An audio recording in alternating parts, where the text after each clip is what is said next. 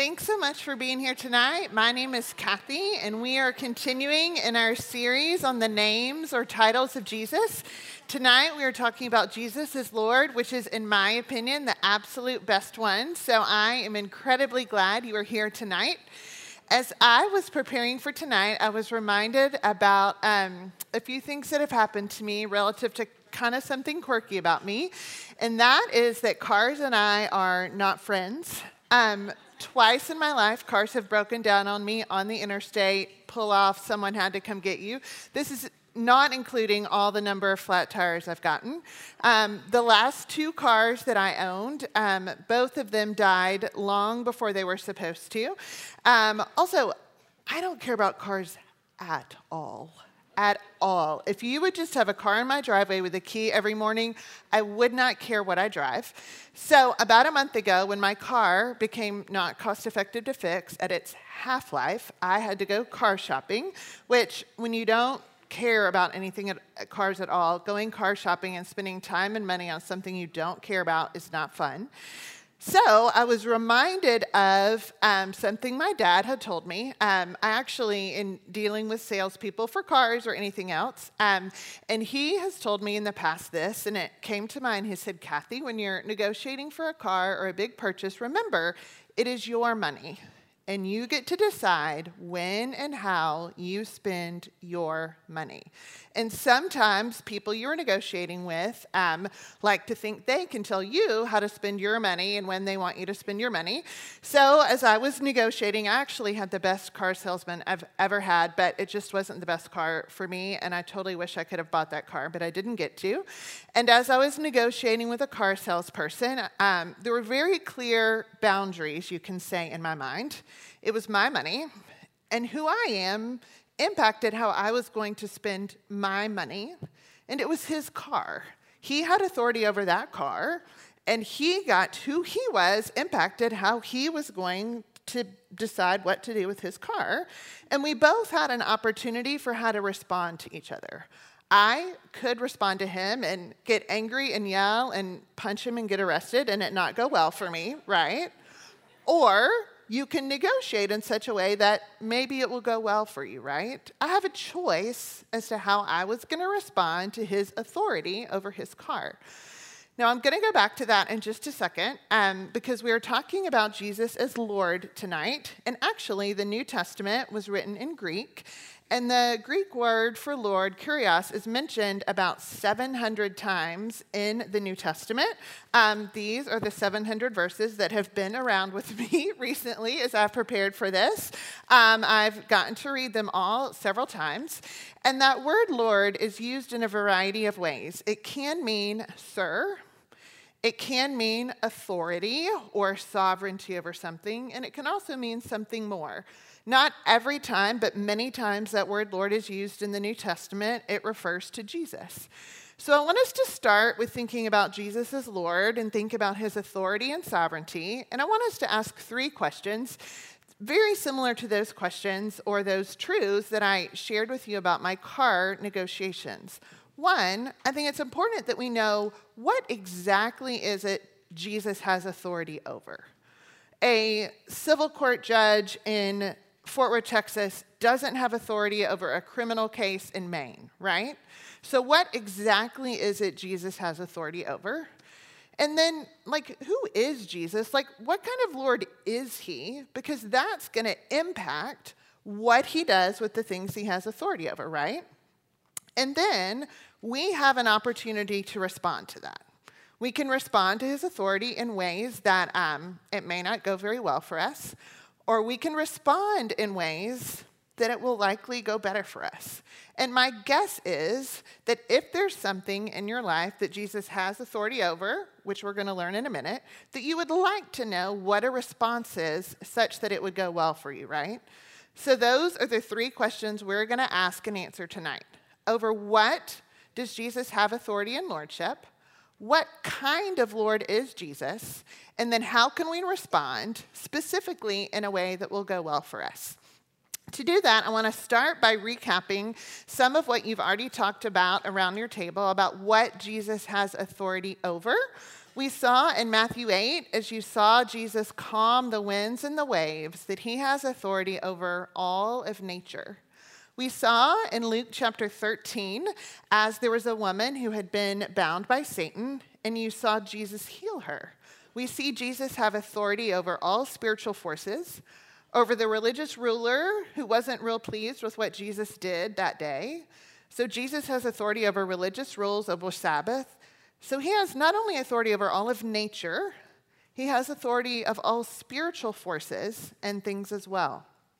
Furthermore, in Luke 18, as we saw Jesus heal the blind man, we see that Jesus has authority even over physical bodies.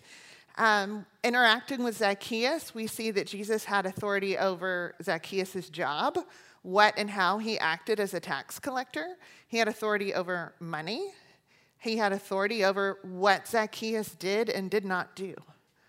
Jesus also, I love this passage as we read in Acts 10, 34 through 36, where we see Jesus have authority over all nations, over all cultures, not just careers and bodies of certain people in a certain segment in Texas.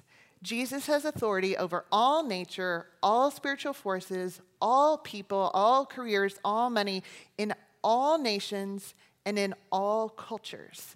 And we see with Paul in Acts 20, Jesus has authority as Lord over each individual person's life and ministry. So from this very vast and broad scale down to the very specific, Jesus has authority over everything. And since that's the case, we need to really figure out, who is he, what kind of Lord is he, and how can I respond in a way that it will go well for me? Because his lordship has to do with every single thing about our lives and everything going on in the globe. Now, a little fun fact. Actually, I want to reiterate that. By looking at your verse sheet in 1 Corinthians 8:6, we're going to see, again, just clearly laid out in some additional verses, Jesus Christ, that's about halfway through that verse, through whom are all things and through whom we exist. Our very existence is under Jesus' lordship. Also, I love Jesus' name written as King of Kings and Lord of Lords.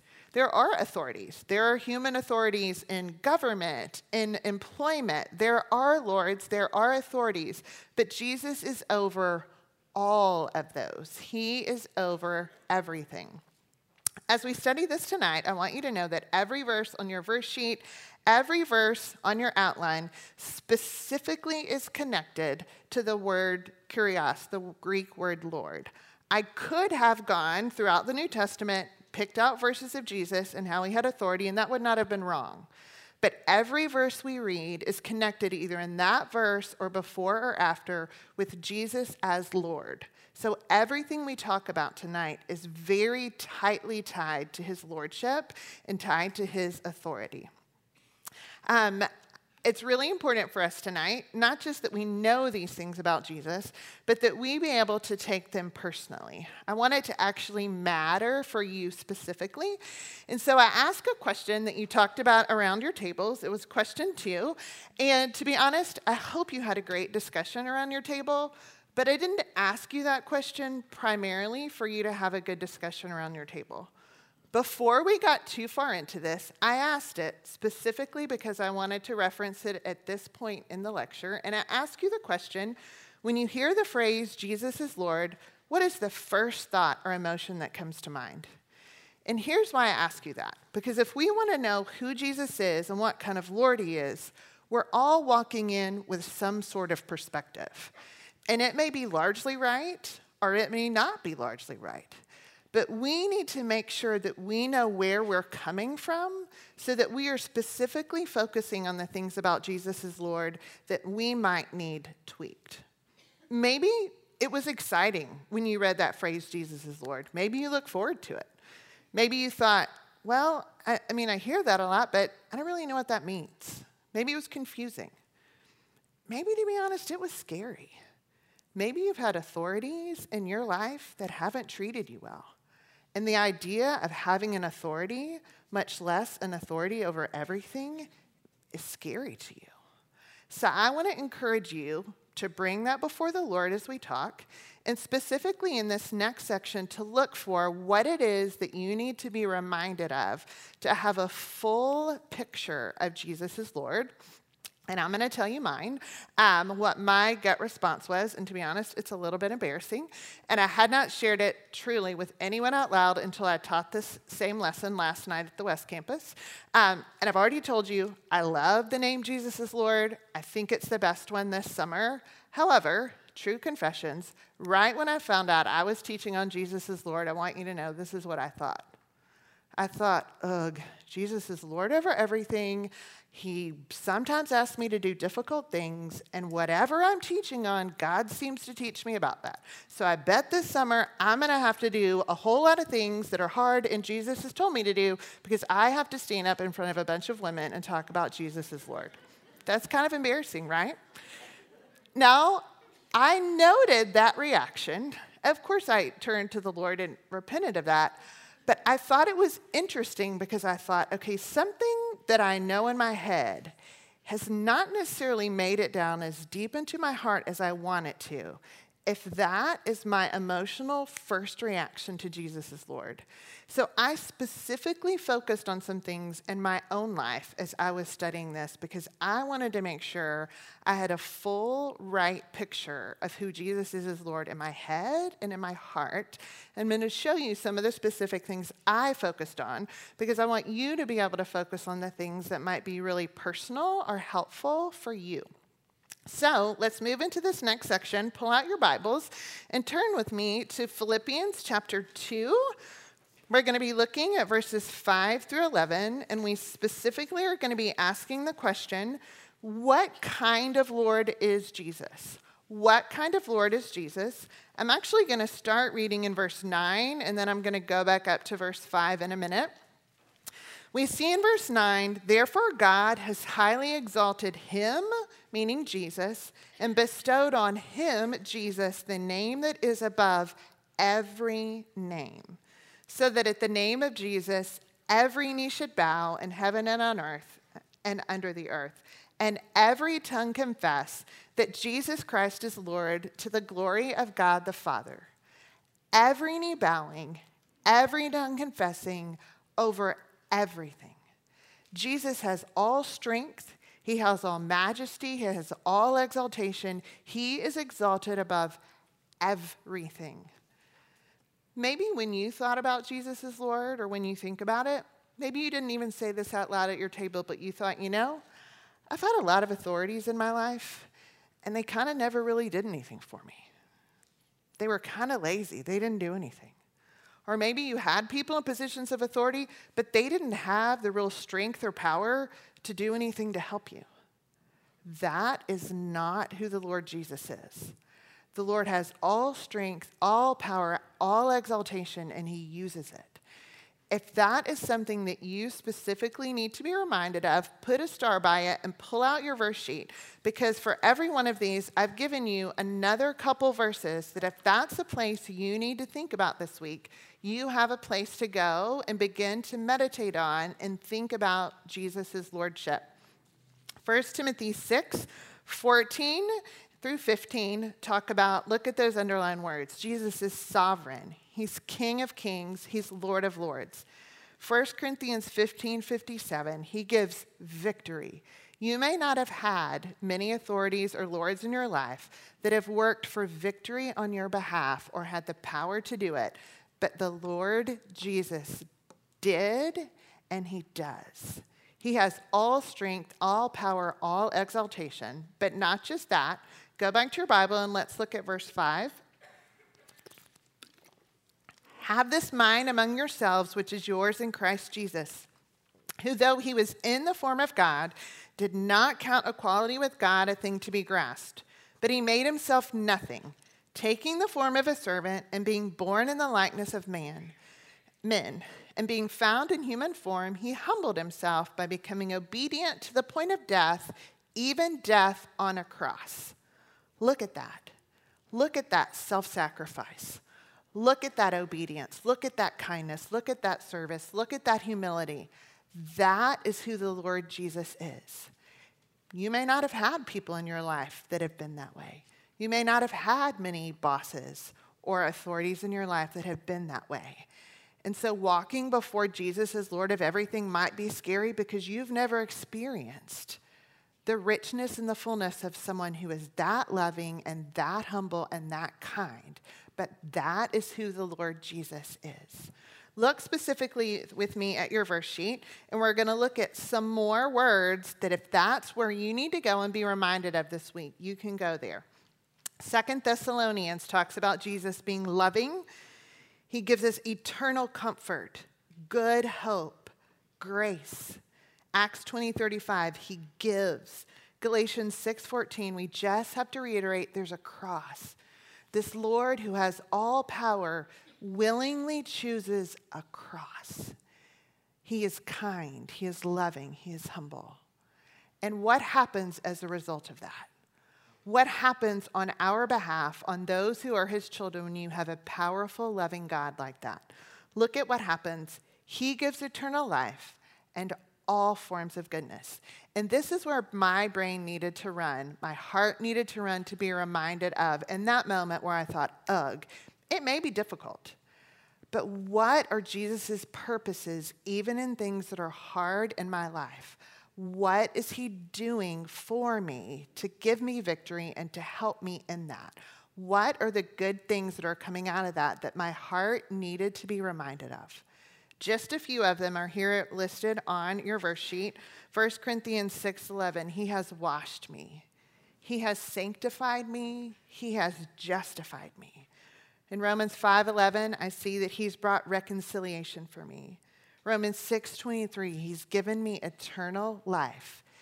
This is the kind of Lord that Jesus is.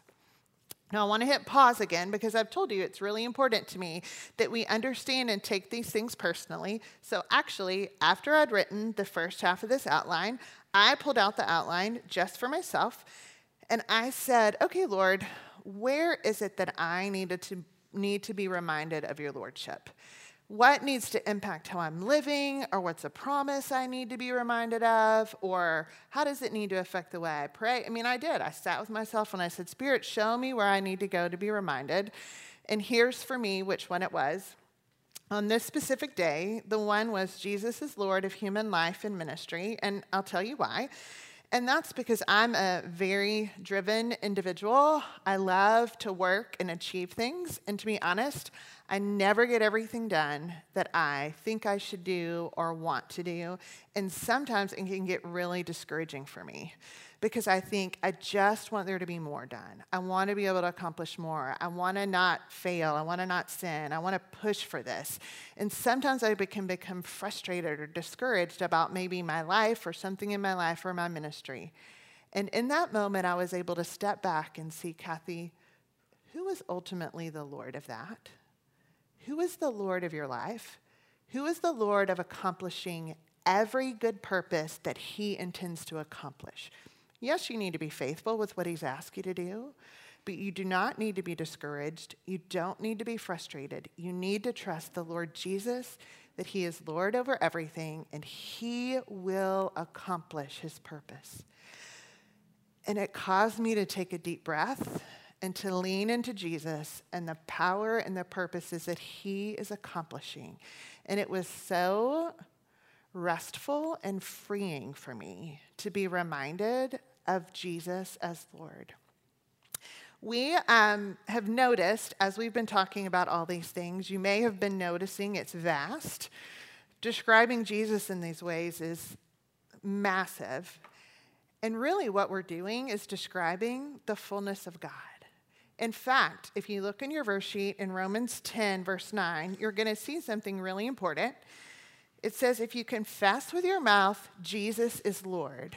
That phrase, Jesus is Lord, was a cry of the New Testament church sometimes after Jesus' resurrection when they realized anew or afresh, or maybe some for the first time, that Jesus himself is Lord. Jesus himself is God. Now, Jesus was God before then, but this cry represented what they saw and they understood. And actually, in the Hebrew Old Testament, the Old Testament was written in Hebrew, the personal name for God When that name in the Old Testament was translated into Greek for people who speak and read Greek to be able to know the Bible, do you know what Greek word was used often for God's personal name? Lord. Kurios, or Lord. Jesus is Lord is pointing to the divinity of Jesus and how full and rich he is because he is God. The second part of this verse is also really important, and I think it's especially important as we head into this next section and start to think about how we respond to Jesus as Lord, because we are going to talk about different responses, different actions we can take. And it's really important that we understand that as we talk about these responses, I'm not in any way, shape, or form saying that what you're doing is going to save you or make you right with God. So listen to the end of Romans 10, verse 9. It also says, if you believe in your heart that God raised him from the dead, you will be saved.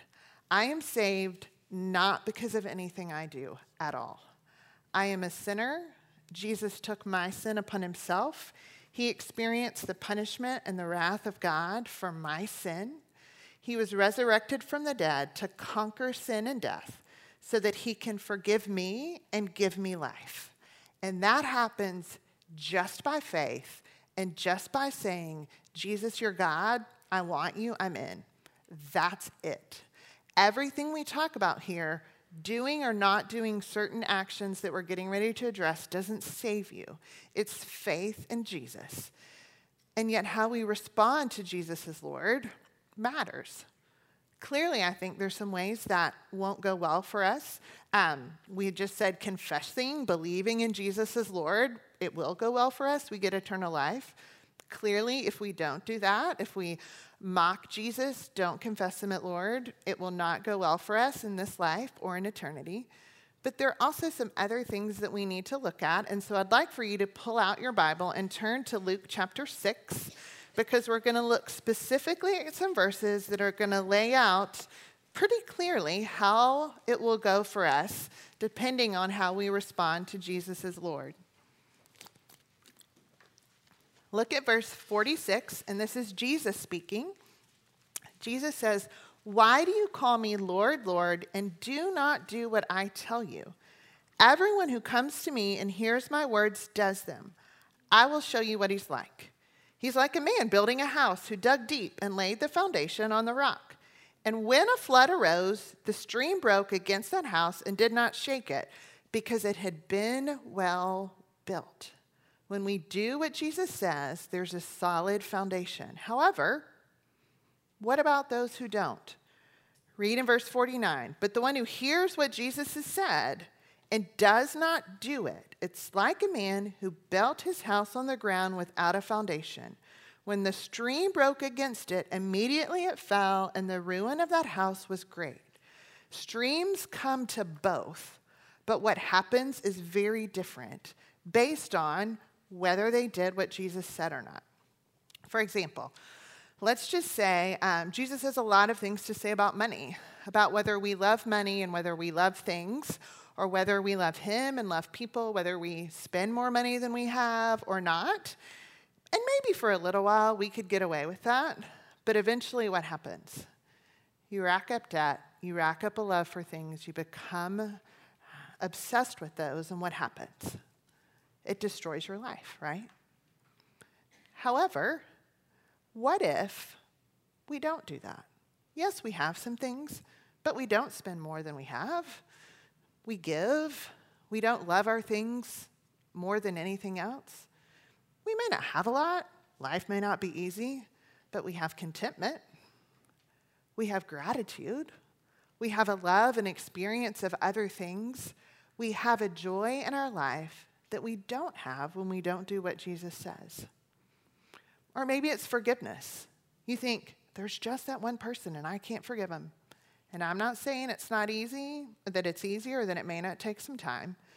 But over time, that unforgiveness becomes a little bit of bitterness. And a little bit of bitterness doesn't stay just a little bit of bitterness. It grows and it makes you miserable, and it makes all the people around you miserable, and it destroys your life and other people's lives. However, when we do the hard thing and we forgive, whether that person ever knows it, whether they ask for forgiveness, whether there's any sort of reconciliation or not, we are free. We don't have to carry around that bitterness, and we get to walk in freedom. It makes a massive difference in our life when we do what Jesus says and when we don't, even when it's hard. Now, you've noticing we've been working through both some things that will go well for us or not go well for us. I want you to turn to John chapter 6, and I want to focus on the last one that we'll talk about regarding some of the things that would cause concern and lead to destruction. And then we're going to talk also about some other responses that can lead to life. In John chapter 6, verse 66, we read about some of Jesus' disciples, and sometimes when we read about the disciples, he's specifically talking about the 12 disciples, but sometimes he's talking about larger groups of people and disciples, and that's what happens here. In John 6:66, we read a really sad verse. It says, after this, many of his disciples turned back, and they no longer walked with him. They were around Jesus for a while, and then they left. That did not go well for them.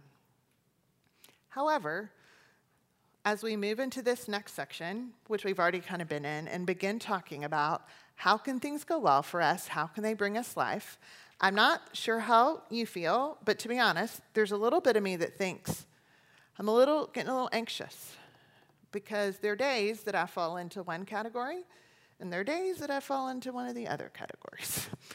There's days when I do what Jesus says, or maybe moments, and then there's some days when I don't. And to be honest, this next part of the lesson is really the only reason I could stand up and teach this lesson with any sort of confidence or freedom in my own life. So this is, if you are anything like me, what will bring hope and excitement to you as you look at the times in your life, not if, but when you disobey. What do people that confess Jesus as Lord and want life do when we don't do what Jesus says? Let's read about Peter. Keep going in verse 67 in John. Jesus says to the 12, do you want to go away as well? Certain people have walked away. Simon Peter answers and says, Lord, to whom shall we go? You have the words of eternal life, and we have believed and have come to know that you are the Holy One of God. Peter gets it right. He makes a bold statement. He says, other people have walked, but I'm not going to. Jesus, your Lord, I'm in. Let's go. And we read more in the New Testament about Peter's life. Sometimes it goes well for him. He chooses well. Sometimes he doesn't. But we get to Luke chapter 22. It's one of the verses on your outline. We're not going to be able to read all of them, but I had to put all three of them on there because they were so exciting to me. Again, all of them very clearly call and reference Jesus as Lord, so it's very clearly tied to his lordship. Right before Jesus is crucified, 3 different people come up to Peter and say, weren't you with Jesus? 3 different times, Peter says, no, I don't know him. And Jesus hears him say that, and he sees him say that, and Peter face plants, and Jesus sees it. And you know what? Sometimes that's me. I do love Jesus, and I have confessed Jesus as Lord, and I mean it. And you know what? I do not always do what I'm supposed to do. Sometimes, like Peter, I faceplant. Is there any hope for me? Is there any hope for you to call Jesus Lord and have any hope when you're a sinner? Watch this. Peter, I love this. In John chapter 21, Jesus comes onto the shore. He hasn't really interacted with Peter since this incident. Peter is in the boat. He sees Jesus, and Peter does not even start rowing faster. He just dives out of the boat to get to Jesus. Why? Because he knows what kind of Lord Jesus is. He knows there is grace. He knows there is forgiveness. He knows there is kindness. He knows that he can run to Jesus even when he has majorly blown it. And he gets to Jesus as quickly as we can. That is what we do when we face plant and we want to get back up. And you know what Jesus does? Not only does he forgive him, he doesn't guilt him. He doesn't put him in some kind of spiritual timeout. Do you want to know what he does? Jesus teaches Peter. He equips him and he sends him out and he says, let's go, follow me. He goes right back in. That, friends, is the normal Christian life. You say and you follow Jesus and you get some things right and then you don't. And you get up and you run back to Jesus as quickly as you can. And you get forgiveness and you get love and you get teaching and you get strength. And you go back out and you follow more and then you do it again and you do it again. And you keep doing it because you and I need more and more growth and more faith in our life. And the Lord Jesus knows that. You know what he said in Matthew 8 when he calmed the winds and the waves to the disciples' response? Do you know what he says? He doesn't say, you of no faith. He says, oh, you of little faith. In Luke chapter 17, the apostles say, increase our faith. Peter even writes in 2 Peter, grow in the grace and knowledge of the Lord Jesus. Grow. This is what we do, not if, but when we do that. We keep going back, and hopefully in time, sometimes slowly, sometimes quickly, hopefully our heart grows and grows and grows. And we are like the blind man. When everyone else says, don't bother Jesus, we say, oh no, I'm going to Jesus. And you rush and you ask for mercy, and Jesus meets you there, and you glorify him. You go to him for your everything. And whether the answer looks exactly like you want it or not, he's present and we can praise him. And pull out your verse sheet because I love this verse in Philippians. Paul says in Philippians 3, verses 7 and 8, speaking of Christ Jesus, his Lord, he says, but whatever gain I had, I counted as loss for the sake of Christ. Indeed, I count everything as loss because of the surpassing worth of knowing Christ Jesus, my Lord. Very personal, my Lord. For his sake, I have suffered the loss of all things and count them as rubbish in order that I may gain Christ.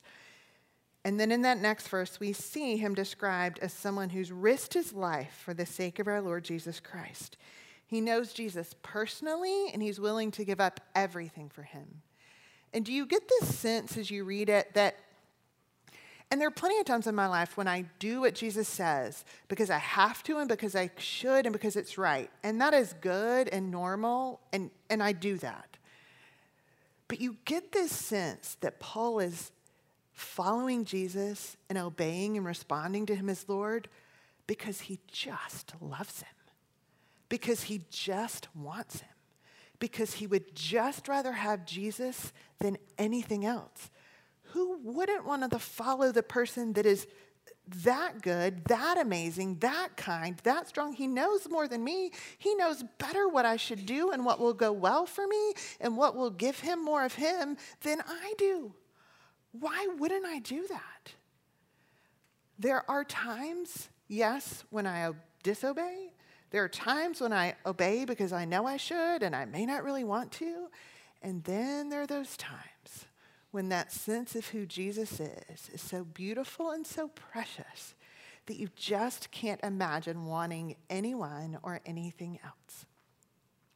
Now, when I was starting to put this lesson together, I knew this verse. I know Paul's cry of Christ Jesus, my Lord, and I thought, I bet this is where the lecture will end up ending. It's kind of a high point. It'll summarize. In my mind, this is where I thought we would end. And then, as I'm reading through these 700 verses several times, I'm noticing several things about this word Lord in reference to Jesus. Sometimes it's Lord Jesus. Sometimes it's Jesus is Lord. Sometimes it's Jesus the Lord. Sometimes it's Jesus my Lord in that personal way that hopefully we all experience and say at times. But it also said our Lord a lot. And I noticed as I read, I thought, I wonder how many times it says my Lord, and I wonder how many times it says our Lord. I did not go through all 700 and count. I went to the trusty little internet and went to the Bible app and put my Lord in quotations, and then I put our Lord in quotations, so I didn't go back to the Greek. I didn't count on myself. And while most reference Jesus, I did check that. Not all of them did. Guess what I found? To my complete and total surprise, there are 9 mentions of my Lord in the New Testament. Do you want to know how many there are of our Lord? 74. There are 9 mentions of my Lord, and there are 74 as our Lord. And it has been the thing that I've thought about more than anything as I've studied this. I do not think I have fully answered the question of why, but I thought there's got to be something I and we are missing if all we ever think about is Jesus is just my Lord, and he is. But if that's just what we think, are we missing something about who he is? And these are just a few of my thoughts. Seriously, email me as you have thoughts. I'm still thinking about it. By no means have I figured it all out. But I thought, because he's not just my Lord, he's our Lord, that means when I mess up, Jess comes and helps pick me up because he's her Lord too. And when she falls, I go help her. And you know what? When something great happens and Jess experiences something about Jesus as Lord, she comes and tells me, and we share that. And when something happens and I know Jesus is Lord, I share with her, and it almost makes it even better, right? And you know what I thought? This one was kind of interesting. This is a big room, lots of people. You don't know everyone's name. I don't know everyone's name, much less you don't know deep things about every person in the room. We're at a big church. Sometimes it can feel disconnecting. And this idea of Jesus as Lord makes me feel very different about this room. It makes me feel very different about you, whether I know your name or not. And it makes me feel very different about the person I sit in the pew beside. Because every person that calls Jesus Lord has a deep, intimate connection with the same person I do. And therefore, we have a connection in a very deep, almost unspeakable way because we have our Lord. One more thing, it was probably my favorite, but again, I'm still thinking about it. When you think about, or when I think about, let's say me, when I think about Jesus as my Lord, and I think about the strength and the power and all the things he's done for me, and I think about his kindness and his forgiveness and his grace just for me, and I think about the reconciliation and the justification and the sanctification and his presence just for me, to be honest, it can cause there to be chills and this sense in my heart of how amazing he is. But think for just a minute. If he's not just my Lord, if you're imagining that for yourself, think about the person sitting next to your table and that he's their Lord, and multiply that sense of awe by 2. Multiply that sense of awe by the people sitting around your table. Multiply that sense of awe by the number of people in this room. Multiply that sense of awe by all people, past, present, and future, who believe in Jesus as Lord. And I literally have chills and tears in my eyes because I cannot even fathom how glorious our Lord is, because I can't even fathom how glorious my Lord is. So his exaltation and his goodness and his grace far, far exceeds even what I can remotely imagine. I hope tonight that you have seen a little bit about what Jesus has authority over. It's everything. I hope you've seen what kind of Lord he is, and be willing to maybe learn and grow in your understanding and kind of reflect in your own mind and heart if there's something that maybe your head knows that your heart hasn't quite gotten to yet that would just be helpful for you as you think about Jesus as Lord. And I hope you've had an opportunity to think about how we all have many opportunities a day as to how we respond to him. And number one, you're not going to get it right all the time. You're going to, like me, you're going to do a Peter, and you're going to get up, and you're going to run back, and you're going to find grace there. And then there are going to be times that you get it right, and you experience his grace, and you praise him, and you love him. That's the normal Christian life. That is Jesus as Lord. Pray with me. Lord Jesus, you know every hair on every woman's head in this room, and I don't. I genuinely wish I did know them all, but it is really sweet to me that you are not just my Lord, but that you are their Lord, and that you are our Lord. I pray, God, that you would remind each of us the specific ways this week that we need to take personally and live personally as if you are our Lord. Apply it to those specific hurts and hopes and dreams and confusion and needs in our life where we need to be reminded of you as Lord. And I pray, Jesus, that we would run back to you, not if, but when we don't get it right. And I pray that, like Peter said, that we would each grow in the grace and knowledge of you, our Lord Jesus. You are beautiful. You are majestic. You are God. And we are incredibly grateful that we get to know you and we are in awe of you. It's in Jesus' name we pray. Amen. Thanks so much for being here. We'll be back next week for another great name of Jesus. Y'all have a good week.